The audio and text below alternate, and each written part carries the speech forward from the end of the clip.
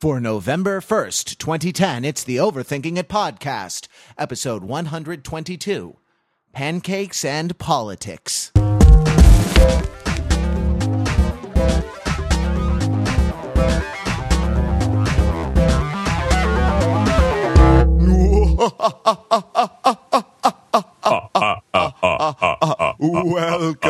to the Overspooking It podcast, where we subject the popular culture to a level of fright it probably won't survive. I am your host, Count Matthew Rather, here with the panel to overthink all things spooky and Halloween. And we're lucky in that on the panel we have, for the first time in a while, Matthew Belinkie. Hey, Matt. Glad to make my triumphant return. Yeah, it's, I hope I survive. It is. Your yeah, I know. Spooky laughter. Other podcasters have not been so lucky. That's from Modern. I'm just actually scared of Prussians in general. So that accent, divorced from any vampire connotations, sort of sends a chill up my spine. Right. Because I just fear nobility and inbred genetics. It should be what, like Romanian or something, right? I don't know. Somewhere in Europe, I'm tempted to say. Yeah. Eastern Europe, right? I saw Van Helsing. It's somewhere there. It's set in there. Well, that's fantastic. You are returning in triumph because you are returning, I think, I'll bet you are the only Overthinking It writer to have seen all 7 Saw movies. Yeah, it's interesting about the Saw series is that it really does sort of. I compared it to Lost in my my post about it this week, and I think, I mean, obviously the Losties might be offended by that, but the comparison is apt in certain ways, and one of which is that, like, once you get past a certain event horizon, it really does suck you in, and you're sort of in for the duration.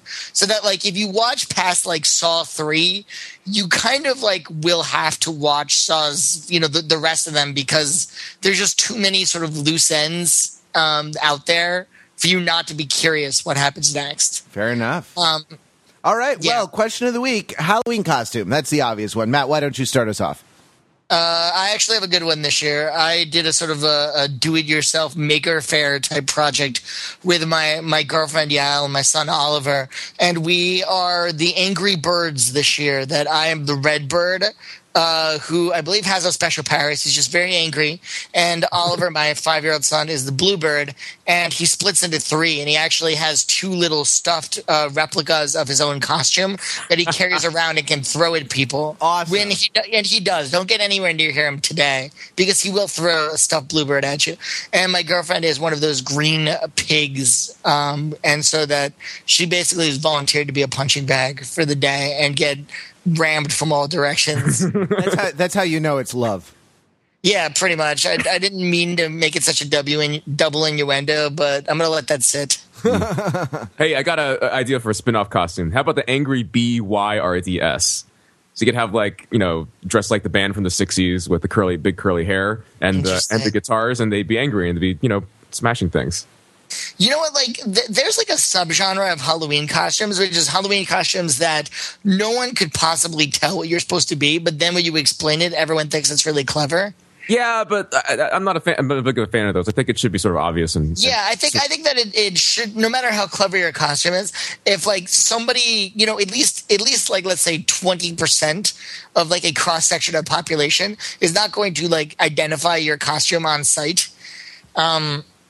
It's just annoying for you, because then, like, in order for people to understand your genius, you're going to have to, like, either explain it to people or, like, wander around with flyers that you then hand out to people that, like, have an explanation of, like, what your costume is and, like, all the loving details you put into its craftsmanship. Right. Mark Lee. Okay, I don't have a costume prepared yet, and this is a problem because it's 1:45 p.m. on the day of Halloween. So I'm going to go with, instead, sort of more fantasy Halloween costume, or perhaps might be the ultimate costume. I can't imagine anybody could possibly pull this off. But obviously, science fiction properties make for great costumes, right? And what is sort of the most outlandish, large, and impossible to costume science fiction character of them all, but V'ger from the original Star Trek motion picture. Oh, right? How could you imagine a V'ger costume? You were just with like a frame. You would like mount a frame around yourself. Oh yeah, you like, and yourself would be the satellite, but somehow you would have this huge cloud of like energy and stuff all around you. All the stuff. Yeah. There'd be the bald chick would be orbiting around there somewhere, and then the Enterprise and Captain Kirk in that sort of short sleeved, sexy Starfleet uniform they had in the first movie before they got the classier red uniforms. Yeah. I think that'd be pretty great. Excellent. It could be an entire float. It could be an entire float in the Greenwich Village Halloween parade. That's what it would be. Wow, that would be impressive. That like you could be like the original satellite from like the 1950s or 60s, whatever it was. Uh-huh. And then like around you is like this massive structure that like an alien civilization built. Yeah. To help you in your original mission. Yeah. An actual energy cloud. Should be an actual energy cloud as well. Yeah, I mean, if you could definitely borrow some sort of cyclotron, then yeah, that would be ideal. Of course. I'm sorry I haven't been as involved in the conversation. When Blinky mentioned Angry Birds, I had to whip out my phone and play a couple rounds of Angry Birds. But yeah, that happens. Yeah. I have an announcement to make though. I have not been on the Angry Birds bandwagon that long. But I've had a lot of downtime, a lot of kind of hurry up and wait time where I have to be at school, but I'm sitting around waiting for something to happen. And Angry Birds is the perfect. For an indeterminate length of time. And Angry Birds is the perfect game for that. And so last night I beat Angry Birds. I went through all the levels. No, not the gold star level, not the gold egg levels, and I haven't gotten 3 stars in everything yet. But I have now at least once successfully completed all the levels in Angry Birds. So I'm exhausted. I feel like I've won the Tour de France, but I would put it on my resume, I think, as an accomplishment. So I guess at the risk of spoilers, is there like a cutscene at the end of Angry Birds that shows the retrieval of the eggs? Yeah, there is a cutscene at the end of the last world that that shows, I think, all the pigs defeated. Right, and like facing justice at some sort of Nuremberg trial. They're actually in a Saw-like trap. Oh, here's my costume, sexy Kevorkian. Okay, go on. Is that it? Is that all the detail we're getting? It's high concept. It's a high concept costume. No, I don't know. Sexy something. I want to do something. I wanted to do something sexy, and something that would be the least sexy thing that you can. Matt, I hate to point this out. It's usually the girls who take advantage of the sort of sexy costume Halloween thing. Why do you have to be so heteronormative, Blinky? Gosh. Yeah, is it an advantage? Is it an advantage that they take, or is it just oppression in a cat ears headband? I don't know. The other last Halloween costume idea I want to throw out there. I made this joke last year on Twitter, but it's worth saying again. There's so many sexy nurses out there. I feel like the sexy nurses should all get sexy healthcare reform. They got their sexy healthcare reform last year, so someone should dress up as sexy healthcare reform. Right, absolutely. Instead of a sexy nurse or a sexy doctor. Well, so on Overthinking It this week, Matt, you wrote two articles about Saw. One was about the advertising, which seems to be more than usually derivative for a movie ad. And the other was called The Shocking Complexity of the Saw Movies, wherein you make an argument that Saw is an artistically serious enterprise insofar as it... What? Well, insofar as it is very narratively complex, and also seems to have something like real motivations for its for all the carnage. Though there are points of slippage. The argument was sort of twofold, which is that the Saw movies are very heavily sort of serialized to an extent that most non-fans don't understand, because certainly the trailers and the advertisements are not like, you'll finally find out what happened last year when this happened, and you'll find out what was in that envelope from 2 years ago.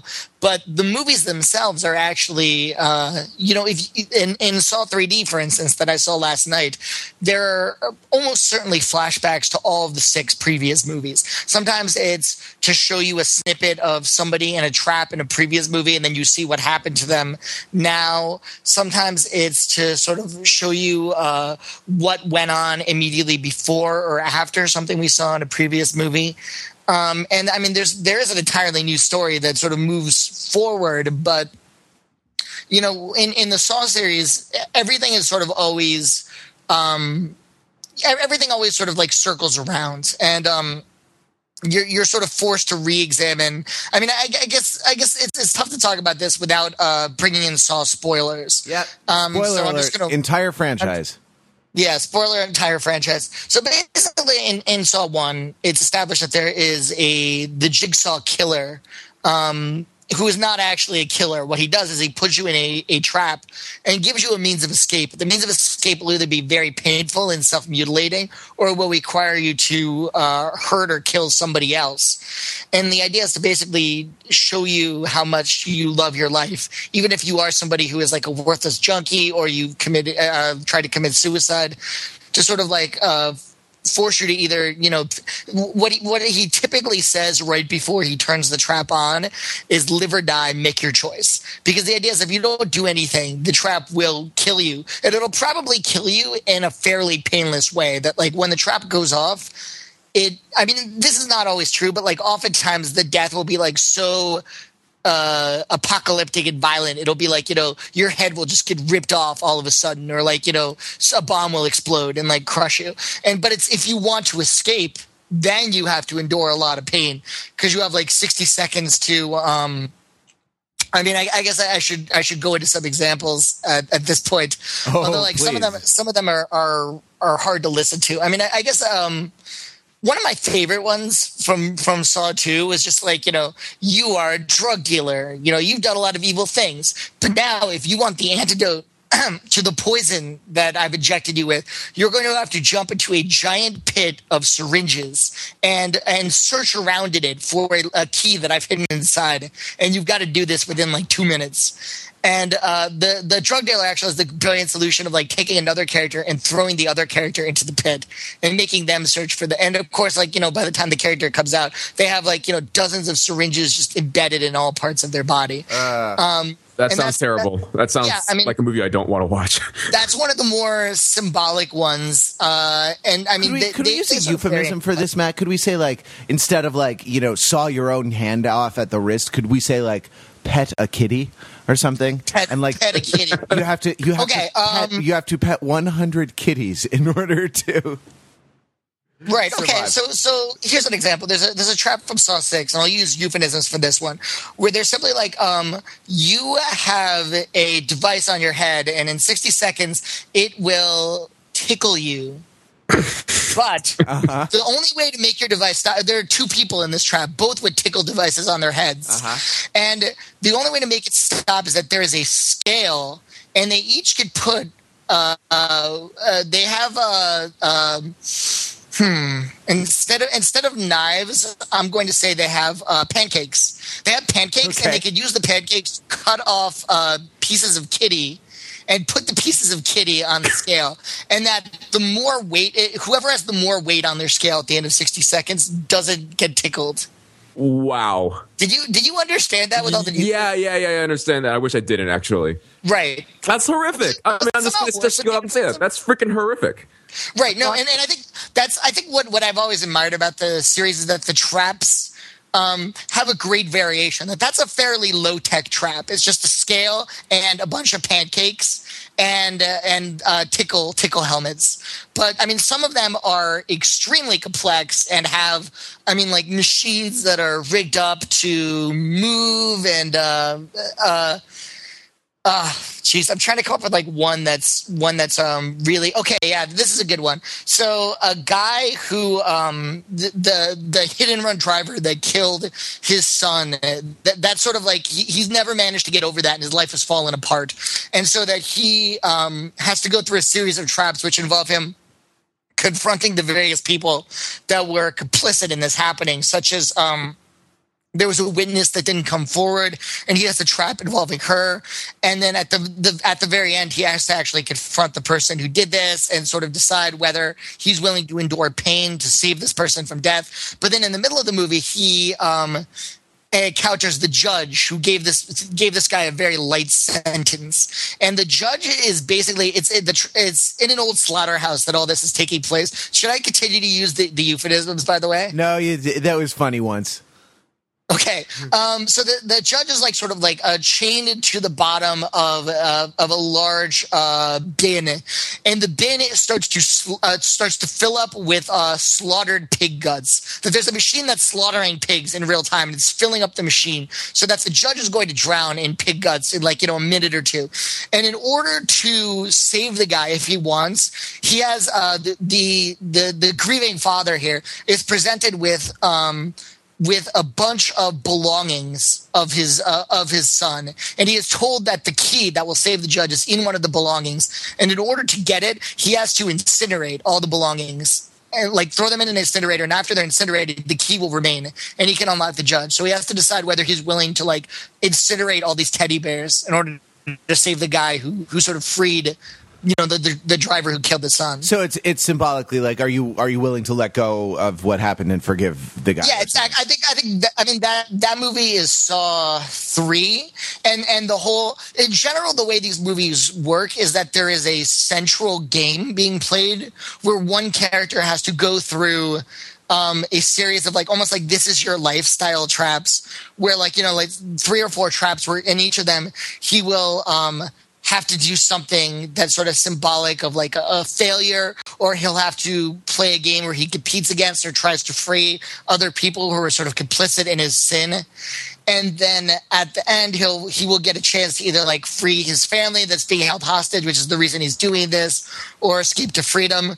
And then in the meanwhile, around that sort of central game being played, there are often sort of flashbacks or sort of side little standalone games being played. So Matt, when in these things, I'm curious about the how the movies are structured, because I actually really can't abide this sort of thing. I don't get to the symbolic level or to the kind of masterful plotting or complex plotting, whether it's masterful or not. I just sort of lose my lunch at the torture porn aspects of it, and I can't endure such things. But yeah. I'm curious about how it's organized. So do you stay with the guy doing the thing for 2 minutes, or do you cut away to other threads of the story, come back and check on him, and then cut away and then come back? In general, there's sort of 3 things going on. I mean, every movie is a little bit different, but there's the person in the trap, and this almost unfolds in real time. That the central game, I'm pretty sure in more than one movie, it has a 60-minute time limit. So basically, by the time it starts, you're a little ways into the movie, and then he's you have 60 minutes to make it through this maze and accomplish all these tasks. Otherwise, you'll never see your child again. Stuff like that. Okay. And so that's going on, that the guy's trying to get through these sort of sub games to get to the end. And then in the meantime, there's always detectives and or FBI agents investigating this. And they almost without exception, I'm going to go ahead and say without exception, sooner or later encounter a violent death. That investigating the Jigsaw crimes, I mean, what generally happens is that the person will sort of figure it out. We'll figure out where it might be taking place, or follow a bunch of clues to where it might be taking place. And this person sort of in their zeal to because oftentimes the person knows that there is a game going on right now, and this, there's a great sense of urgency to stop this killer before it's too late. And invariably the sort of lead detective or FBI agent will run into this building without backup, by themselves, only to find out that Jigsaw completely expected this and perhaps planned this, and has left a cryptic videotape naming them by name and a brutal death trap.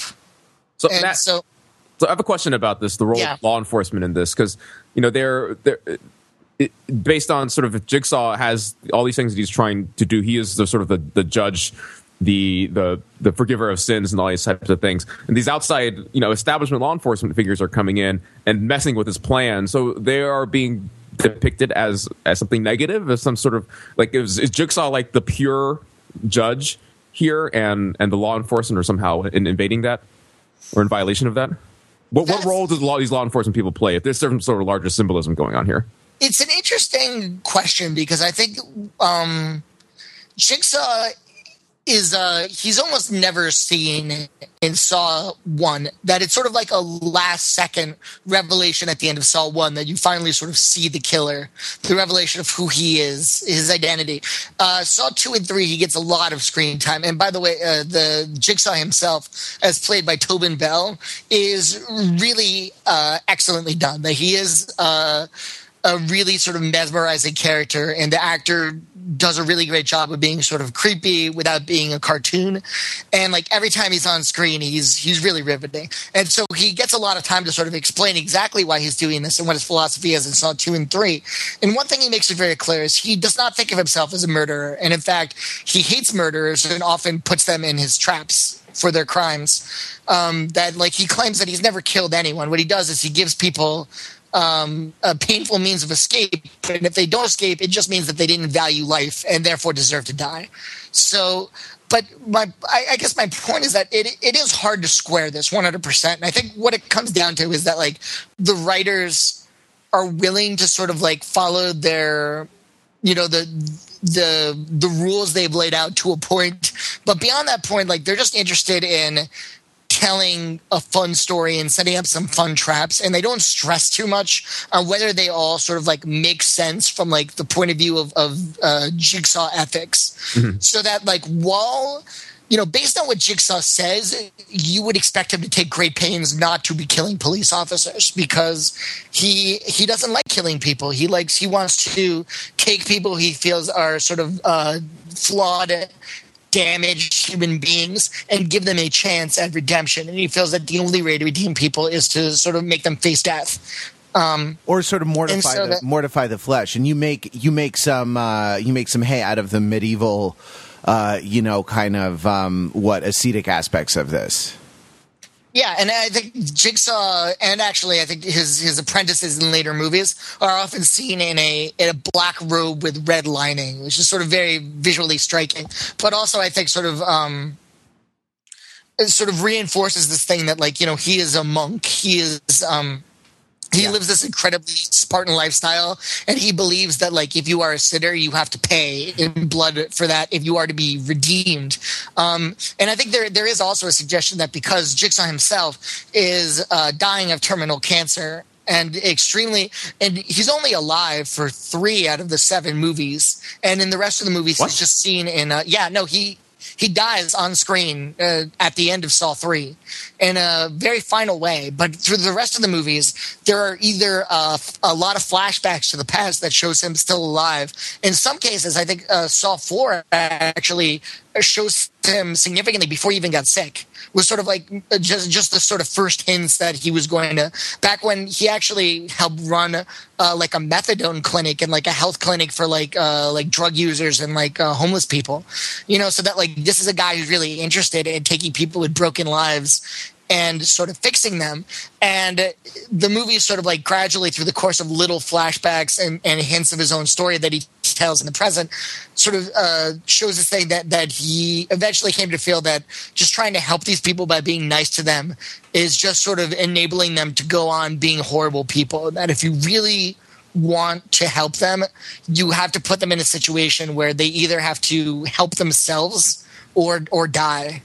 Or use pancakes to cut up kitties. Yes, use pancakes to cut pieces off of kitties and hope that they don't die of stuffing loss. But this is so I wonder about 2 questions. I mean, so this is his backstory, and so he has a backstory. There was a point where he turned, and then he got sick, he got terminally ill, and it became very urgent that he do this very quickly. Okay, fair enough. But is this 2 questions? One, this enterprise seems to require a lot of money, and 2, a lot of information. And is it ever addressed how the elaborate 7-movie arc of traps and things like this is A, funded, and B, researched?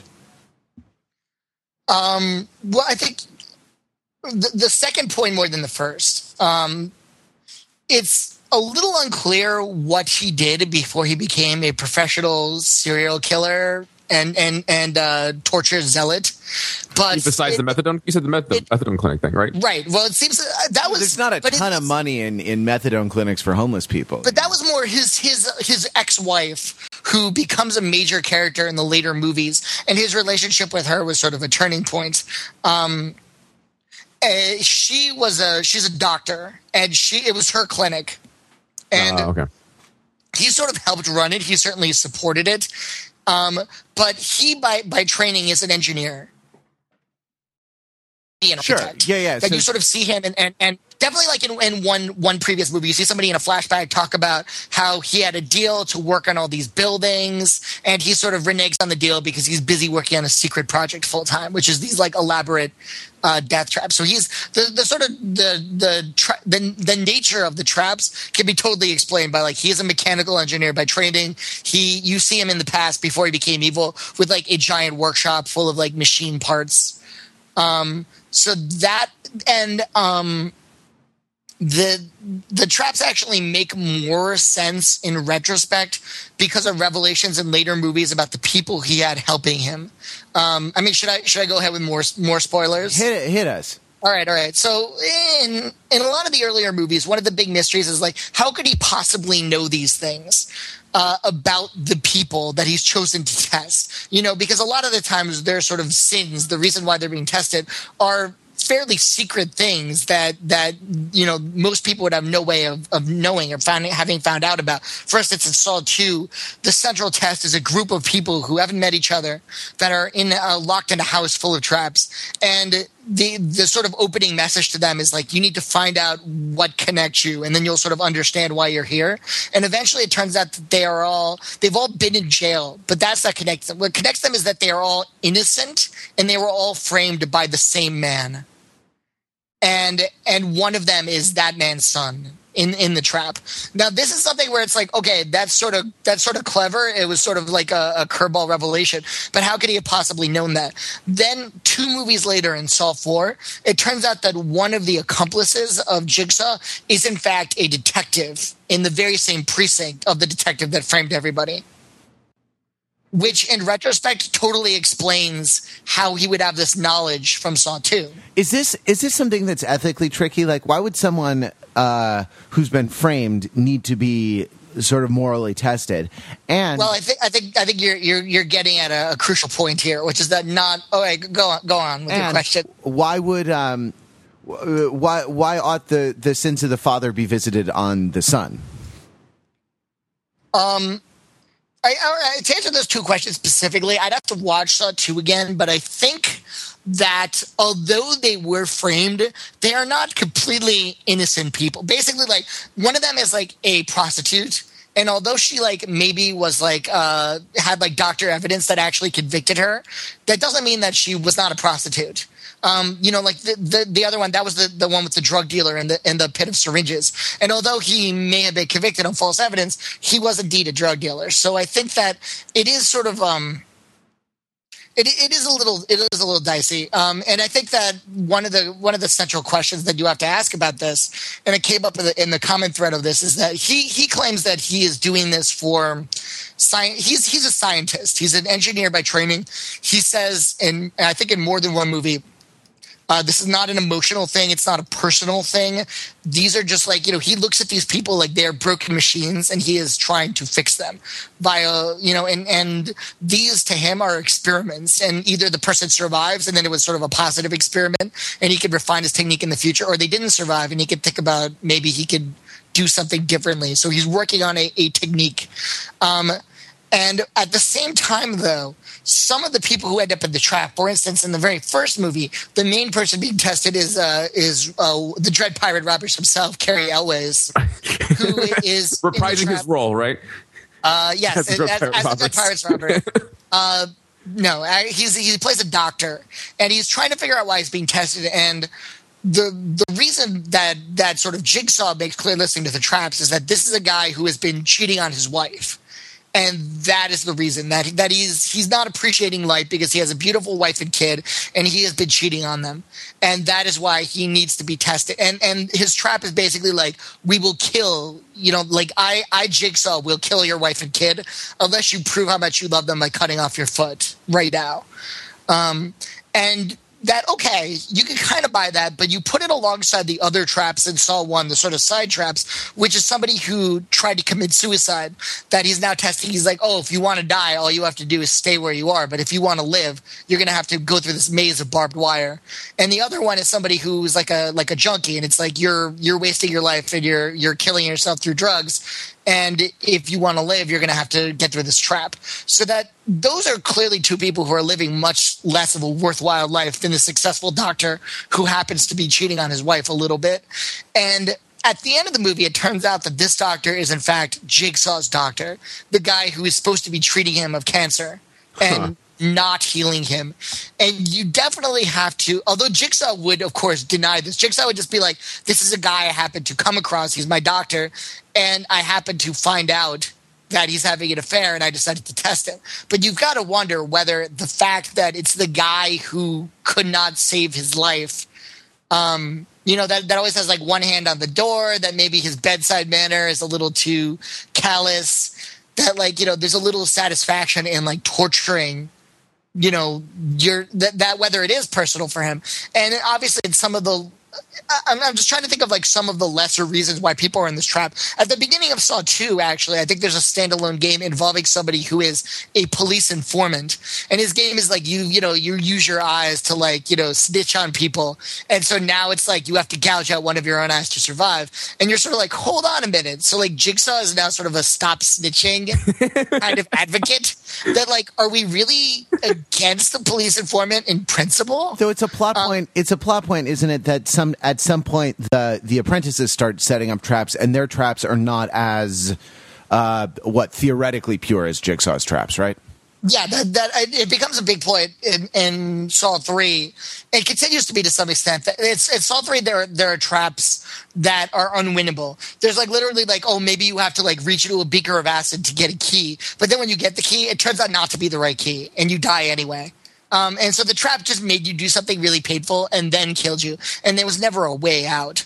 And this is sort of Jigsaw deals with this in his own way, but he makes it clear that that's not the way he does things. That everyone deserves a second chance is what he says, and that no matter how terrible the people's crimes are, that unwinnable games are not allowed. We don't just torture and kill people. We give them a chance to redeem themselves through these games. So what about the audience, Matt? Does the audience have a chance to redeem itself? Because after all, what we're enjoying in watching these movies, and I say we collectively, I don't watch these movies, but I watch other movies that are ethically questionable that I want to get to in a minute.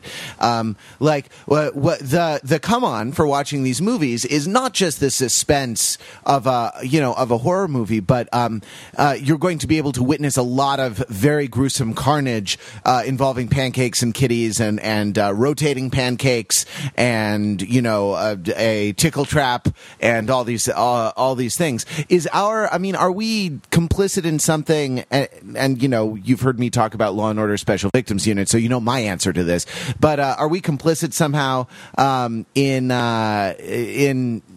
something sort of unseemly by enjoying or by being kind of turned on by the specter of pancakes, kitties, and tickle traps and going to these movies? This is a point that I purposely didn't address in my earlier post because I feel like the answer may be a yes. I don't know how strong a yes it is, but I think this is something that's present in a lot of horror. I mean, I guess there's some pure horror where all the scariness is because of suspense. But a lot of it, especially let's say the movies that are slasher movies like Nightmare on Elm Street or something, you go the true horror buffs go to see the kills. You want to see somebody get slaughtered in a graphic and painful and creative way, and the sort of creativity and elaborateness of the kills is part of the appeal. Now, this is very much magnified in the Saw series, where very little of the horror and the scariness of this comes from suspense. That in general in this, somebody will walk into a room with a machine and there will be a tape recorder or a videotape and it will play and it will explain exactly what the machine is going to do and how to stop it, and then the person will have to do it. So nothing really surprises us in these movies. I mean, I guess there are a few. Yeah, no. There are a few scares where people, like things jump out at you from the shadows, but that's not what the Saw movies are about. So the Saw movies are all about watching people get tortured in a very grisly way. Like, and I don't know if this is a really defensible thing. I mean, I guess to expand it to almost a comically broad level, you could look at like just what do movies in general do? You experience things vicariously through other people, either great love or great. I mean, is it any better to watch a movie like, let's say, Mystic River, where somebody has their daughter is killed and they are just insane with grief? Is that a lot different than watching somebody, get cut in half very slowly by a machine? It's the same thing that you're watching something which is horrible and you would never wish on your worst enemy, but you, in a way, kind of enjoy watching it happen in fiction. The catharsis. I mean, this is something that Pete talks about sometimes. Like, are you entitled to your catharsis? Or, let's take, actually, since Jigsaw has cancer, let's take, like, Grandma dies of cancer. You know what I mean? And the family, like, reunites and learns to love again because of Grandma's cancer. Which is the kind of the narrative fallacy of the fortunate cancer. This is a sort of terrible thing. Like, people's misery as an excuse for your audience catharsis, and you get to cry and feel better about yourself walking out. And, whether you, no, it's not Pete. It's someone else I know who talks about this. But like the issue is like, what are you getting your jollies from? You know what I mean? What is if movies are kind of emotional transportation, if film is in the emotional transportation business, how much does it cost to get you where you're going, emotionally? And is it worth it? Just as a related genre with carnage, because it's sort of emotional carnage in the dead kid or the grandma with cancer, theoretical scenario. Think of like war movies, even a movie like action movies like Starship Troopers. But I'm thinking even more of Saving Private Ryan or something like that, where there is a lot of brutal carnage, right? And the idea being that the camera can't make an anti-war movie because things that move, things that blow up, things that sort of die are so compelling.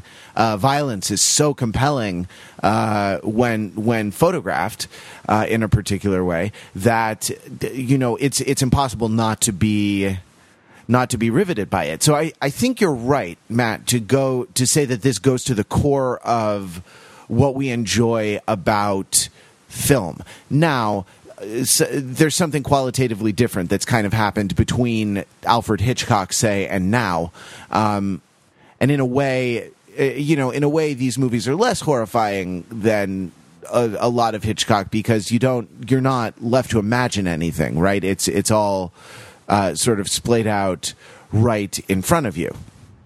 Yeah, I don't think I would even describe the Saw movies as scary.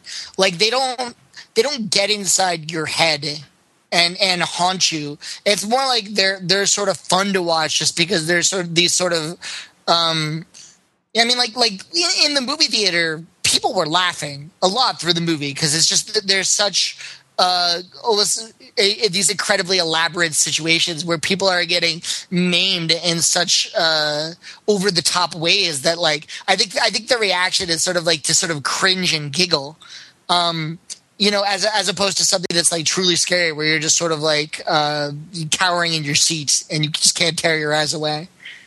Sure, The Ring or like Paranormal Activity. I think The Ring is a great example of a movie that really I don't hesitate to say that it scared me in a much more significant way than the Saw movies did. Which the Saw movies are fun to watch and the twists keep you coming back, but like I don't think there's no.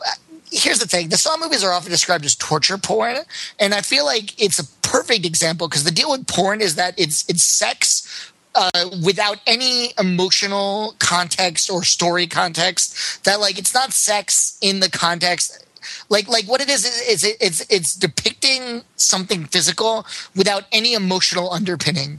What you don't get emotional about your cable TV repair? When cable TV has been out a couple days, I am pretty emotional about it. Let me tell you. And when the repairman shows up, well, catharsis. Yeah, exactly. Right. Well, let me compare Saw to, like, let's say Oedipus Rex. Oedipus Rex, a guy gouges his own eyes out. It happens off screen, but it's a similar thrill where he comes on. But okay. Right. And you know what? Stages is screened by other means.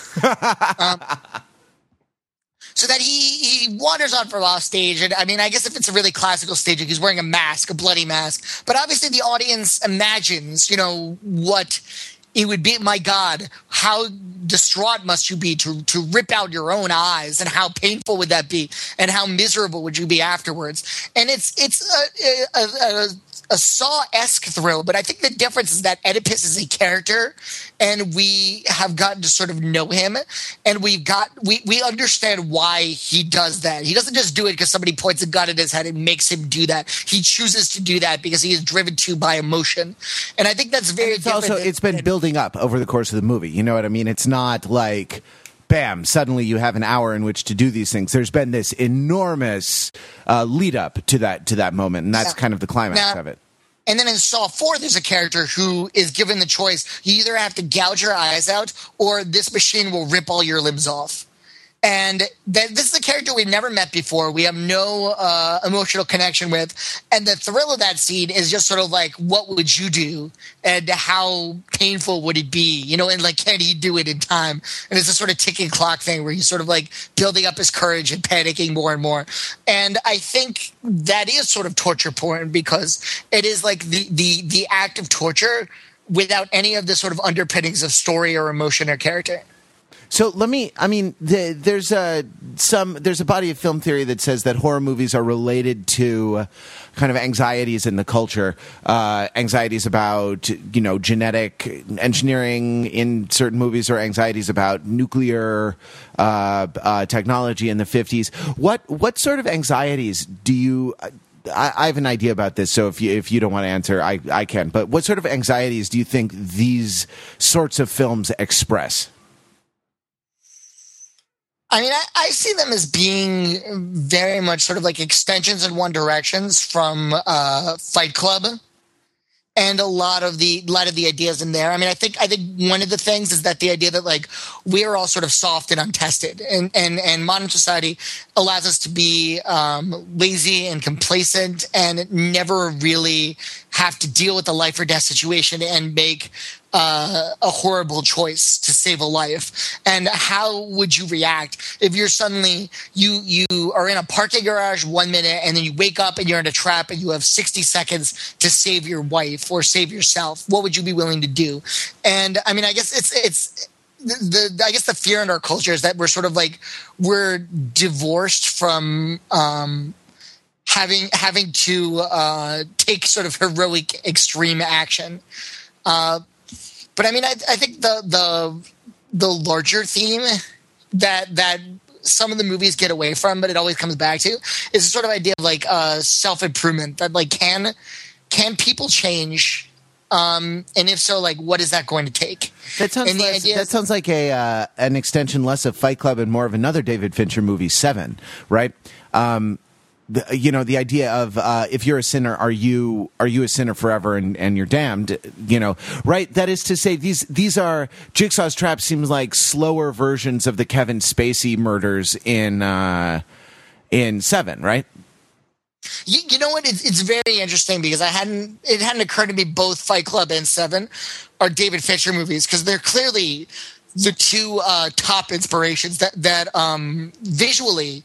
The Saw movies are very, very Seven, that they all take place in these sort of like rotted, decrepit, post-industrial interiors. It's this sort of seedy urban neo-noir landscape, and it's these sort of like elaborate death traps that are somehow symbolic of your sins. And then you combine that with a sort of Fight Club idea that, like, well, we're not just killing these people because they deserve to die. What we're doing is we are sort of like giving them these potentially fatal tests to allow them to redeem themselves. Yeah. Because only the way to make you appreciate your life is to sort of like get out of the office and, like, be in a fight club, and to like have to like punch somebody and get in a car crash and come climbing out of the wreckage, and then you'll be reborn. Well, they're different. And, there are different views of how you save society, right? One view is one individual at a time, and the other, the seven view is you sacrifice a few individuals in order to kind of affect a larger purging in the society as a whole. Yeah, and you know what? I think this is something that that the series, even after 7 movies, is not fully explored, which is that, like, how have these killings, which are obviously taking place in this one city over a relatively limited period of time, are they changing people's behavior at large? Or are these still pretty much isolated things that not everyone even really hears about because maybe the FBI is sort of covering them up, keeping the details from leaking? And is that what Jigsaw wants? Are the ideas like these Saw killings, are they really just about taking specific people and giving them a chance to live a better life? Or are these supposed to be very public warnings and symbols to other people that's supposed to sort of like change the whole society? And there's a little sort of nod to that direction in Saw 3D that we see our first trap in this movie that takes place in public. And I think that if there is another Saw movie, which they say that there won't, but this one is actually going to do pretty well at the box office, and maybe not next year, but I mean, I would say that sooner or later there'll be another Saw, and I'd be sort of curious whether it becomes more about are these killings just are the Saw traps just traps, or are they sort of attempts to change the whole society? Well, speaking of attempts to change the whole society, we have an interview with Pete Fenzel, who was at the Rally to Restore Sanity in Washington, D.C., coming up in just a second. So we'll leave this conversation there, and thanks to Matt and Mark for having it with us. It's my pleasure. All right, take care. We will be back right after this. We are back with Peter Fenzel. Hey, Pete. Hey. Happy nice Halloween. happy Halloween. We're recording this on Halloween, but midday. It's still light out where I am anyway, so the ghouls have not yet begun to haunt the, streets of the city of Los Angeles. How about you? Oh, well, it's about 7 o'clock now. I flew in from D.C. a little while ago, so I'm back home and on the Skype where the sound quality is better than on my cell phone, so I can join you guys, which I'm glad to be able to do. Yeah, well, I'm glad you're on the episode, and I'm glad that we can ask you a little bit about the Rally to Restore Fanity, or Vanity. No, Sanity. It's the Rally to Restore Fantasy, and it's hosted by a series of marriages that have been going on for about 15 or 16 years that are trying to recapture the magic. Exactly. It was hosted by who was that hosted by? I think Raymond. Chuck Woolery. Chuck Woolery. Everybody loved. Yeah, Chuck Woolery. Exactly. Chuck Woolery's perfect. Well, we'll be back with that in 2 minutes and 2 seconds. Yeah. But let's ask you the question of the week. Halloween costume, Pete. What is it? Oh, so this year I repeated a Halloween costume I did about 7 years ago because it was easy, and because I was traveling, I couldn't take much on the airplane. So I was Braveheart this Halloween. Nice. Which is a great costume. If you ever want to, this is how you do a budget Braveheart costume, right? You paint your face. You need some white and blue face paint, which you can usually get in like a little variety pack from the store. And then you need some sort of cheap plaid throw rug, which I purchased at a Safeway for $14. Sure. So you take, and what I did with the cheap plaid throw rug this year is I cut it in half. Half of it I wrapped around my waist and pinned with safety pins as a kilt, and then half of it I cut into strips and used one of the strips as a sash that I threw over my shoulder. So I had kind of like the kilt and the sash thing going, and the blue and white face paint worked out pretty Pete, well. let me ask you this: face paint at a Halloween party. I mean, maybe I'm cynical, but I think the point of all parties is for people to get drunk and make out with each other. And I think that there are some challenges posed by painting your face blue because, say it's a very good party and you find 3 or 4 girls who are willing to make out with you. Or ladies, you find gentlemen, or gentlemen, you find each other, or ladies, you'd find each other. I mean, to be neither heteronormative nor sexist in any respect. But sure. If it's a good party, there are multiple games of tonsil hockey going on, and it's too easy for people to see who you've been making out with in the linen closet or, upstairs bathroom or whatever, because you will leave an imprint of blue on the faces of anyone with whom you have intimate contact. Yeah, it's like the memory of William Wallace that lives with us always, right? No, funny story about that. This year I was on my best behavior because I was at my sister's house. So I was staying at my sister's apartment at a party at her place. And although, we danced, we had fun, and all that other stuff, people were having a good time. I still was a little bit conscious of the fact that I was among my sister's friends, and so I wasn't really cutting loose all the way. So there was no making out at my sister's party for me. But when I did this costume 7 years ago, I actually made out at a party with a girl who was dressed like Elmo from Sesame Street. She was actually dressed like the female version of Elmo, which I'm not sure I remember the name of, but there's a female counterpart to Elmo. So I had blue and white face paint on, and she had red face paint on. And so after it was done, we both had purple face paint on. Yeah, you did. It was pretty funny. That sounds gross, though, right? It was dark. That's one of the things. If you ever throw a Halloween party for somebody over the age of 21, I'm going to say that so as to avoid being super skeezy. Turn the lights down. Seriously. I mean, yeah, we all get to see the costumes, but there's a lot of dishevelment that happens. Not just in the area of make outitude, but if someone's costume gets a little ripped or bothered, then it is nice if not everybody has to see it. So there you go. For sure.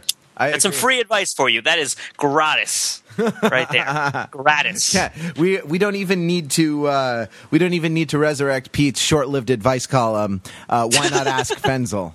Yeah, maybe I should do that at some point. We'll see what happens. I think we should. Okay. You know what? If you want to email questions to Pete at Fenzel@overthinkingit.com, Pete will answer your questions in a semi-regular advice column entitled "Why Not Ask Fenzel." If you yeah. I make no promises not to go on a 2,000-word digression on word etymology or medieval history. So be warned. This one of these things will not necessarily be succinct. If that sounds like your cup of tea and you have a question, why not ask Fenzel? Exactly, because you've tried everyone else and you still have decided not to take action. So let's delay further by getting further opinions. Yeah, absolutely. Exactly. So Pete, you were at the rally to restore sanity. Yes, I was at the rally to restore sanity. So that's correct. Tell me first, what prompted you to go? I mean, did it just sound awesome, or I guess your sister's there and you wanted to spend the holiday weekend with her? Yeah. It was a combination of things. On one hand, it was that I wanted to spend time with my sister in D.C. On the other hand, is that I had kind of a rough summer, fall months, as you guys know, from also the lovely donations from the flood and my home and people helping me try to put things back together. And it was just a kind of a long, hard slog. And that came along. I was like, that would be a nice thing. That would be a fun thing. And so I think that's an important reaction that I had. I want to go to that because it sounds like it would be cool and uplifting and kind of positive and smart and cool to participate in. I felt that way when I did get out the vote work for Obama in 2008. Spoilers if you wanted to know what my political affiliation tended to be. Although my political affiliation is kind of up in the air sometimes, somewhat conservative on a variety of issues. But I won't get into that right now because I try to keep the politics kind of up the middle in overthinking it and not branching off too severely one way or the other, which actually is interesting because it's what the rally was about. It was about being able to function as a human being with respect for other human beings through the way that you employ discourse, without and to still sort of be that way in a politically charged and media saturated environment. Sure. So my motivation to go to the rally was because I thought it was going to be fun and good and enjoyable and a social event, right? In the broadest sense. Now, not everyone was of this opinion, right? I read your Twitter stream, and you can follow Pete at Fenzelian, twitter.com/Fenzelian. Yep. And I read that there was a guy on the train behind you, the train from BWI into Washington, right? Yeah, the MARC train. Who was bitching because the rally did not take politics seriously. Yeah, that guy, he was a little bit annoying to everybody on the train. But that's okay. He was wearing a cowboy hat, so you could, I mean, it's funny because I think he was from Boston and he had traveled down for some other reason and he was resentful of all of the other people that had made the train so crowded because they had come down for the rally. But he was talking about how he felt I think one of the best quotes was fear is what this country was founded on. Right? It's we should not rally, we should not make fun of people being afraid because people being afraid is a powerful motivator for people to do good things. Right? And I mean, I'm giving him a lot of credit, and I'm like adding a lot of consistency to what he was talking about. He was mostly just upset and just sort of ranting, and it was kind of giving me a headache, as well as I suspect everybody else on the train. But no, I mean, like, but he was deriving, you could tell from the way that he was talking, he was deriving a whole lot of the substance of his belief surrounding this rally from an emotional reaction that was connected to something that was kind of something else. Like, it really sounded like he was upset at us for being on the train. You know, and that reminded me of a lot of my friends, well, a couple specific friends, and then sort of extrapolating that and inferring that to other friends who went Republican in 2008 because they didn't like the way that they were being disrespected by people who were supporting Obama, right? So it's like they felt like they were getting pressured or like that they were getting lorded over, or that they were somehow like people were feeling superior because they were supporting a particular political affiliation. And these people felt left out, and so they went the other way, right? It just sort of shows how people react emotionally to these things. But yeah, there were a lot of people who were at the rally for very political reasons. Well, I mean, again, as we've said on the podcast, political is a word with very broad employment. So I will say that there were people who were there because they were involved in Democratic Party politics or third-party party politics, or even Republican Party politics. I mean, Kid Rock was one of the people who played, and he's a Republican fundraiser, and he played at the concert. There were people there for political reasons, but if you think that the rally was a Democratic rally, like, it wasn't, like, not at all. And it was this. I mean, NPR, a Democratic Party rally. Yeah, that's what I mean. It was not a Democratic Party rally. Like, there were people there who were like, you know, it was a rally where people liked making fun of Sarah Palin and Glenn Beck. Like, those are two people that a lot of the people there didn't like personally. But I think that when you consider what those people are as on the nexus between being entertainers and being politicians, it's notable that the people who were being, you know, villainized were not Republican politicians. We're not even people who were formally running for office for anything, right? They were like media personalities, right? And so entertainers, really. Yeah, I mean, for all intents and purposes, punditry is a form of entertainment. Yeah, it's a form of entertainment that has political purpose and is involved meaningfully in what happens, and it has a sort of correspondence with what people experience, greater or lesser at certain points. But it's entertainment, right? So there were certain entertainers that these people felt put upon by and didn't like, right? And so there's a great big poster of Sarah Palin with Groucho Marx glasses on that was kind of funny. A lot of people just didn't like the messages of Sarah Palin, and there was a lot of feeling like we want to beat Glenn Beck's rally because we were offended by the existence of Glenn Beck's rally. And by all of the accounts of the people I know who are in D.C., it crushed Glenn Beck's rally, like huger crowds, right? You're not going to read that in the media because they're really self-conscious about the manipulation surrounding these numbers.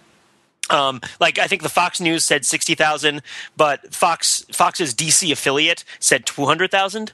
So, you know, because Fox's DC affiliate drew the numbers from the Metro system. Like, how many people rode the Metro on Saturday? More than what you would have expected on a Saturday in this given time. And it was like, well, that means that there were about 200,000 more people on the Metro. And that's not necessarily meaning like rides, but like people on the Metro on Saturday. Yeah. And they weren't all there for the horse show, right? That was happening down at the convention center. No, yeah. And like there's usually a horse show or something happening that contributes to the average. So there's a lot of like back and forth and politicking about those things. But to take it back to what I was saying, there were people who were there for political reasons, really referential to the midterm elections and to coalitions and to the Democratic Party. They were about the same size minority of people in the audience as people who were there in Halloween costumes, maybe a little bit more. So it's like, so I'd say about 1% of the people who were in the audience were wearing Halloween costumes, and like maybe 5% of the people in the audience seemed to be there like really like, I want to be supporting the Democrats in these midterm elections. Most of the people who were there seemed, and this is just my perception, right? And my perception was colored by a number of things, including where I was in the crowd, which was there was a row of vans that were sort of like the stage, a giant viewing area on the mall, a row of vans that had sound and video equipment, another giant viewing area, which is where I was, and I was about 150 feet back from that. And then it just went all the way back to like the Lincoln Memorial and past. So it's like, you know, a bunch of city blocks, right? Wow. And spilling out on both sides for blocks and blocks, like huge crowd of people, and very spread out. Like we weren't really crowded together for most of it. They tried to pull us together so they could count us more easily through aerial photography. But they had trouble counting us because we were all there to chill and have fun. We weren't like crammed up at the front, like yelling and screaming. It was like people are spread out.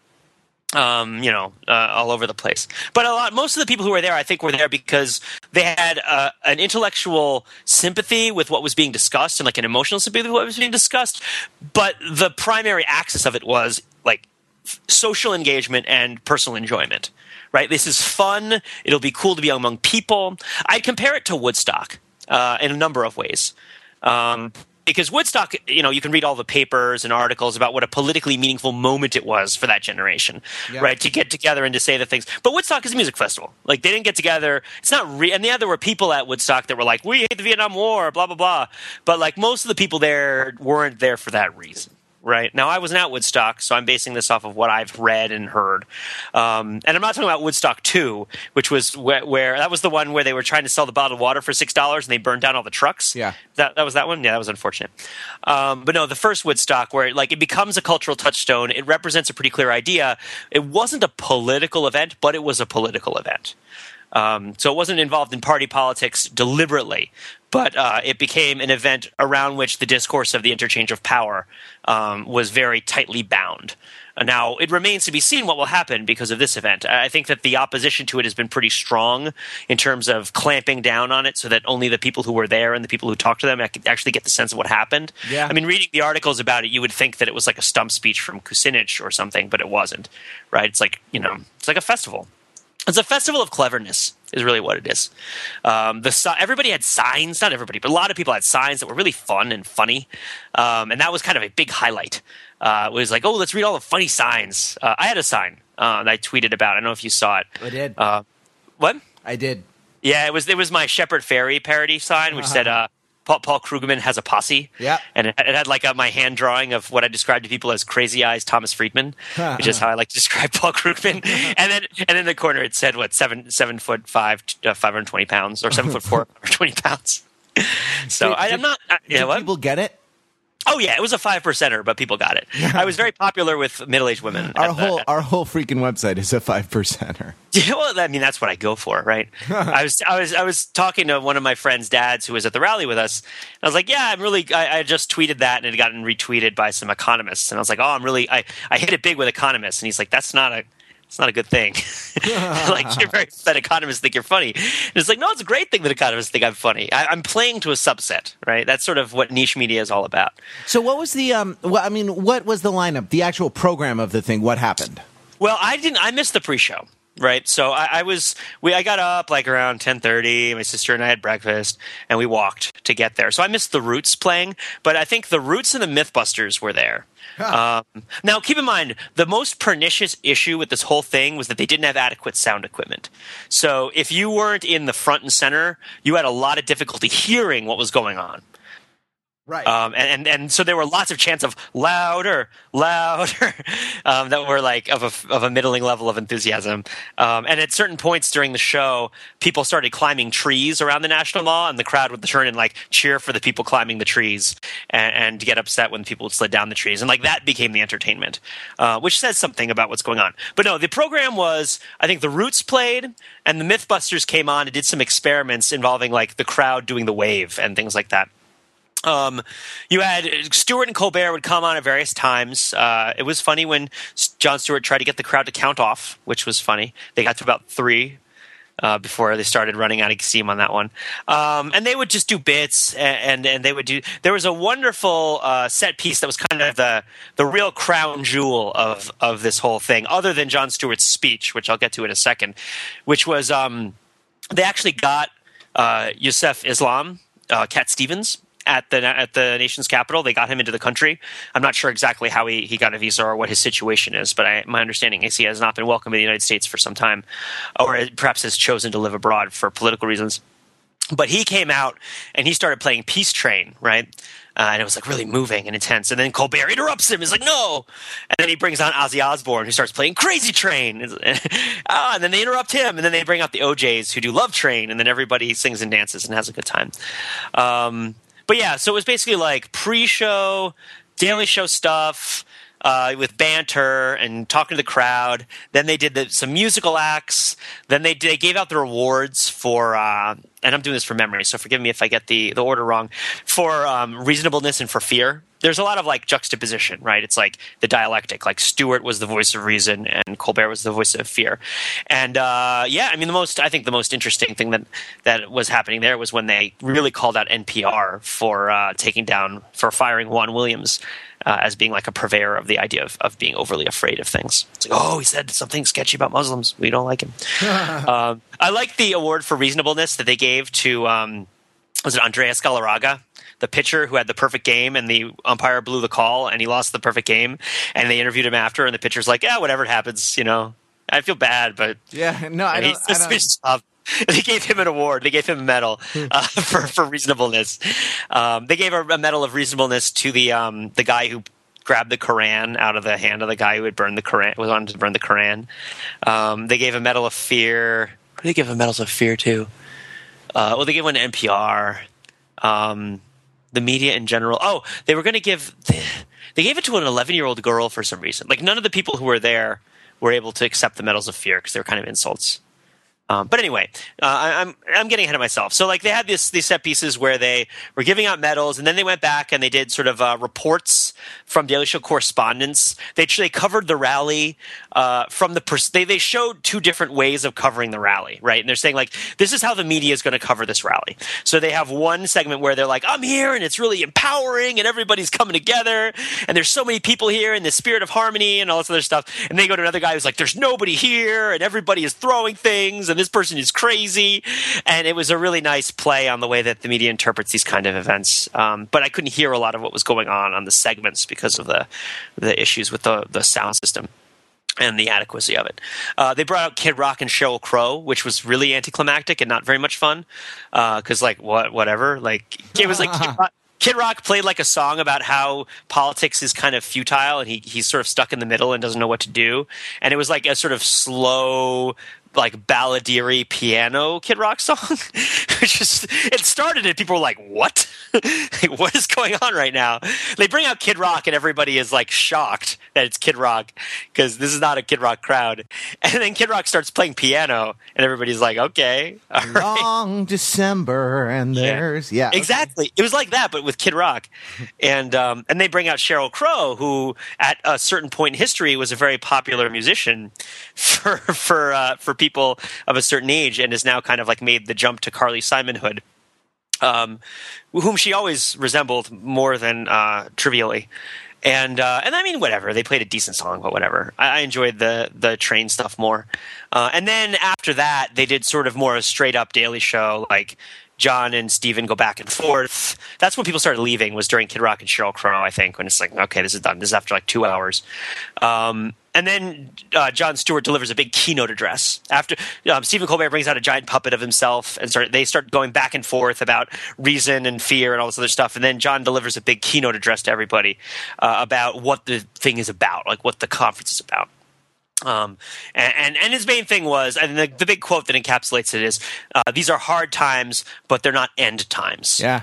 Yeah, so, and that was kind of the really stirring thing, was that like, yeah, there's a lot of stuff out there that you could be afraid of, and a lot of stuff out there that like is dangerous. But, this sort of level of amplification around these issues has become a big enough problem that it's making things a lot worse for everybody. And it really inhibits our ability to solve problems, to have every single little thing blown incredibly out of proportion. By the media mostly, and Stewart is primarily being a media critic here, and he was giving it to not even to both sides. He was giving it to the professional political infrastructure, which is based largely on the business and personal relationships between media outlets and political campaigns and all the interests that they mutually represent, right? So, and also all of the fundamentals of the businesses of media and of politics that create large incentives for people to behave in this way. So there's this big complex of things that prompts media outlets to report irresponsibly, and at the same time it's being taken advantage of and fueled by institutions that are trying to push it forward. And he was sort of saying to everybody, look, we don't have to choose to live our life this way.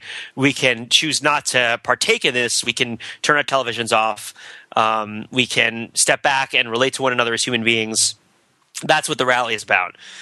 Is just being reasonable. And yeah, there are people on the right and there are people on the left, but the people who are demonizing people on the right are not being accurate. The people who are demonizing people on the left aren't being accurate. So let's chill out and let's try to deal with this in a reasonable manner. And I thought that was it was a really good address, and it was delivered passionately but not inflammatorily. He wasn't being a demagogue with it, but you could tell he really cared about it. And so the whole thing was, I had a theory when I was on the train thinking this whole rally was put together to be very soothing.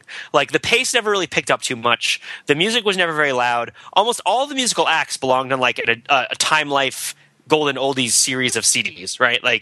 I don't think there were a couple of musicians there who I didn't recognize at all, who were probably younger and from some trendy indie rock thing. But everybody else was pretty much like had their heyday at least 10 years ago. Yeah. And for many of them, like 40 years ago. And so I think that they were deliberately keeping the program chill because that's what the rally was about. And they were acknowledging and trying to make up for the fact that these rallies so often are about empty demagoguery. Right. Just getting people stirred up. Like, that was not what they were trying to do. I had a text message back and forth with a friend about how she was betting that there was going to be a big drunken riot and she didn't want me to go to the event. And I was like, no, I'm going to go. I'm not afraid of that sort of thing. Like, whatever. And nobody was, I saw one guy with a flask. Like, there was a guy in an Abraham Lincoln hat who had a flask. Other than that, I saw nobody else drinking at the thing. And it was very chill and very mature, and the crowd was diverse from an age perspective, somewhat diverse from an ethnic perspective, probably not all that diverse from a perspective of like education level, like a lot of college graduates, which of course we must remind ourselves are a pretty small percentage of the overall population, but still a large group of people who managed to get together and relate to each other in a fairly mature way. And it all closed out with like a big, let's bring everybody out on stage and sing a random song, which was nice. What was the song? Oh, gosh, I don't even remember. It was like some random Motown song about being on a path, I think. I'm sure all these people are going to be like, well, actually, I know. Yeah, sure, I'm doing this from memory. I want you guys to get my perspective on it and like sort of my recollection of it, because and I was thinking about this too when I was coming home. So, I'll put this in perspective that you and I will both understand as students of poetry, right? Sure. Because why not? So, think of the lyrical ballads of Wordsworth and Coleridge, 1798, right? That's when the preface to the lyrical ballads. I often do think of them. It's the preface to the lyrical ballads is one of the most important short pieces of exploratory authorial criticism in the English language, I think, because it talks about the whole romantic mission, right? This idea that writing comes from poetry comes from excess of emotion, right? And like that's the sort of authority from which it emerges, and that is the sort of aesthetic value and the artistic value. It's all bound up together. You write this thing because you feel it. Right, and this is a legitimate artistic goal as separate from the goals to high style of the Augustines, the idea of aping tradition as a primary value. Like, write what you feel. And even though criticism has moved on from that, writing hasn't. Right, like the writing that takes place in and among people that I know, and I think I can't speak for more than America, really, but like is still very much rooted in this romantic tradition of like I'm writing what I feel. So I acknowledge when I'm talking about my perspective on this rally, like I'm using that kind of artistic priority system for it. I'm telling you my reactions as they were shaped by my emotions and my perception at the time. But I must also acknowledge that theories of knowledge have somewhat moved on. The idea that what we feel is what is right is not as authoritative as it might once have been. And also, there are problems with it. And I'm sure that I don't remember everything perfectly, and that kind of calls into question a lot of what I might say.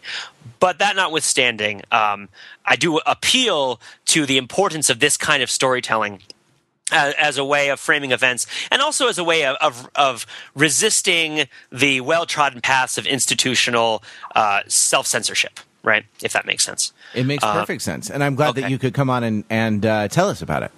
Oh yeah, no, definitely. So at any rate, like these are the events. This is my feeling about it. I felt like it felt political in a grand sense, in a sort of cultural sense, a societal sense. A bunch of people stepping forward and saying, we are not being served by this political complex. Or by this, I mean, a use of power. That there is a use of power that we feel is detrimental to the larger society. Yeah, definitely. And I mean, it's more than just one use. It's a whole – I mean, it's funny. It was a giant rally about meta-discourse. Yep. Right. Giant rally about meta-discourse saying like we are savvy enough. All the signs are about showing that people are savvy enough to understand the existence of meta-discourse. And of course, like one of the great ways to refute this criticism is to deny the existence of meta-discourse and say like, I say what I mean. No, you don't. None of you are saying what you mean, right? Like that's the point. Is that like you're not saying what you mean? You're saying what would be advantageous. And even if you think you're saying what you mean, in this sort of complex that Stewart and Colbert are criticizing, you're often being misled by somebody who is trying to get you to mean something that they have determined serves a particular purpose. Most of which involves tax cuts and like the distribution of public money. So it's like it's worth it to me to spend $1 billion to convince a whole lot of people to think a certain way about reality so that I can reap a $2 billion tax cut. And you can do a lot to convince people about things for $1 billion because writers are cheap. And as we all know, who write for free on the internet. But it was a giant thing. It was a giant rally about meta-discourse. And everybody left and went to the bars and went to the town and had big Halloween parties. And it was great. It was a fun time. And it was a positive experience. And I don't particularly care what effect it has on the midterm elections because that wasn't what it was about. And I mean, I think that, to an extent, like there will probably be bad things that will happen as a result of what is going to take place in the midterm elections. And for both sides, I think that, people who are conservative have a lot to fear from the current political environment, and people who are liberal have a lot to fear from the current political environment. I don't think you're going to see a lot of fiscal responsibility coming from either side because people are too entrenched in their ideas of resonant planks on their platforms. To really take maturity and a mature eye towards running the budget. But that's not what this rally was about, right? This rally was about discourse and meta-discourse, and everybody got on board. And I think that you can look to this rally in all of its complexity as a crystallization of the way that a lot of people are reacting emotionally and intellectually to the environment that we're currently in. Fair enough. So there you go. So we want to know about your reactions to the environment that we're currently in, or we want some questions, life's tough issues for Pete to answer. Sure. No. In an ongoing column, why not ask Fenzel? Or maybe we could do a little podcast out of it. We could do little 10-minute episodes. Actually, wouldn't that be fun, Pete? We could knock out 5 in a week, 5-minute episodes in half an hour, and then release them one a day. I don't know. The why not? We talked about doing that before. We talked about doing like micro episodes because that was like the next big thing in blogging about 6 months ago or something like that. Well, I mean, it's like there are different kinds of shows. Ours, a weekly roundtable show like ours, or a daily. There are all kinds of like daily meditation, or daily prayer, or daily thought, or daily grammar, or daily, French lesson, or all kinds of things that are in the 3 to 5 minute range. And the one that I wanted to do with you was about creativity, because you and I are both involved in various capacities with sort of creative enterprises, the enterprise of kind of making something where once there was nothing, and right. And I think we probably have some perspectives to share on that some people might find helpful. Perspective or worth number arguing one. with. Or worth bitching about. Right, yeah, exactly. Perspective number one, quit listening to podcasts and, put pen to paper already. Which is what I need to do pretty soon. Right now, because you have an article due. I have an article due tomorrow. I'll probably just write about a lot of what I just said. But I hope you don't mind. I'll add pictures. I'll try to get pictures. You see, this is repurposing, that's why we're... exactly. Leveraging. Yeah, exactly. We're leveraging our content across other things. Okay. Well, if you want to leverage right in our face, email us at podcast@overthinkingit.com or call or text us at 203-285-6401. We queue those letters and calls up for our listener feedback episodes. And, as you know, we get to them when we can, and it takes us for freaking ever. But email Fenzel@overthinkingit.com if you want to ask tough questions to Fenzel for his soon-to-be resurrected occasional column. Why not ask Fenzel? And until next time, visit us on the web at www.overthinkingit.com, the site where we subject the popular culture to a level of scrutiny it probably doesn't deserve.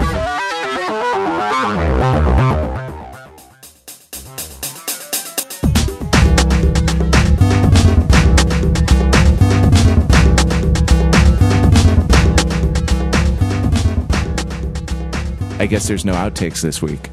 I think we have to do it every once in a while where there are no outtakes so that the outtakes stay special.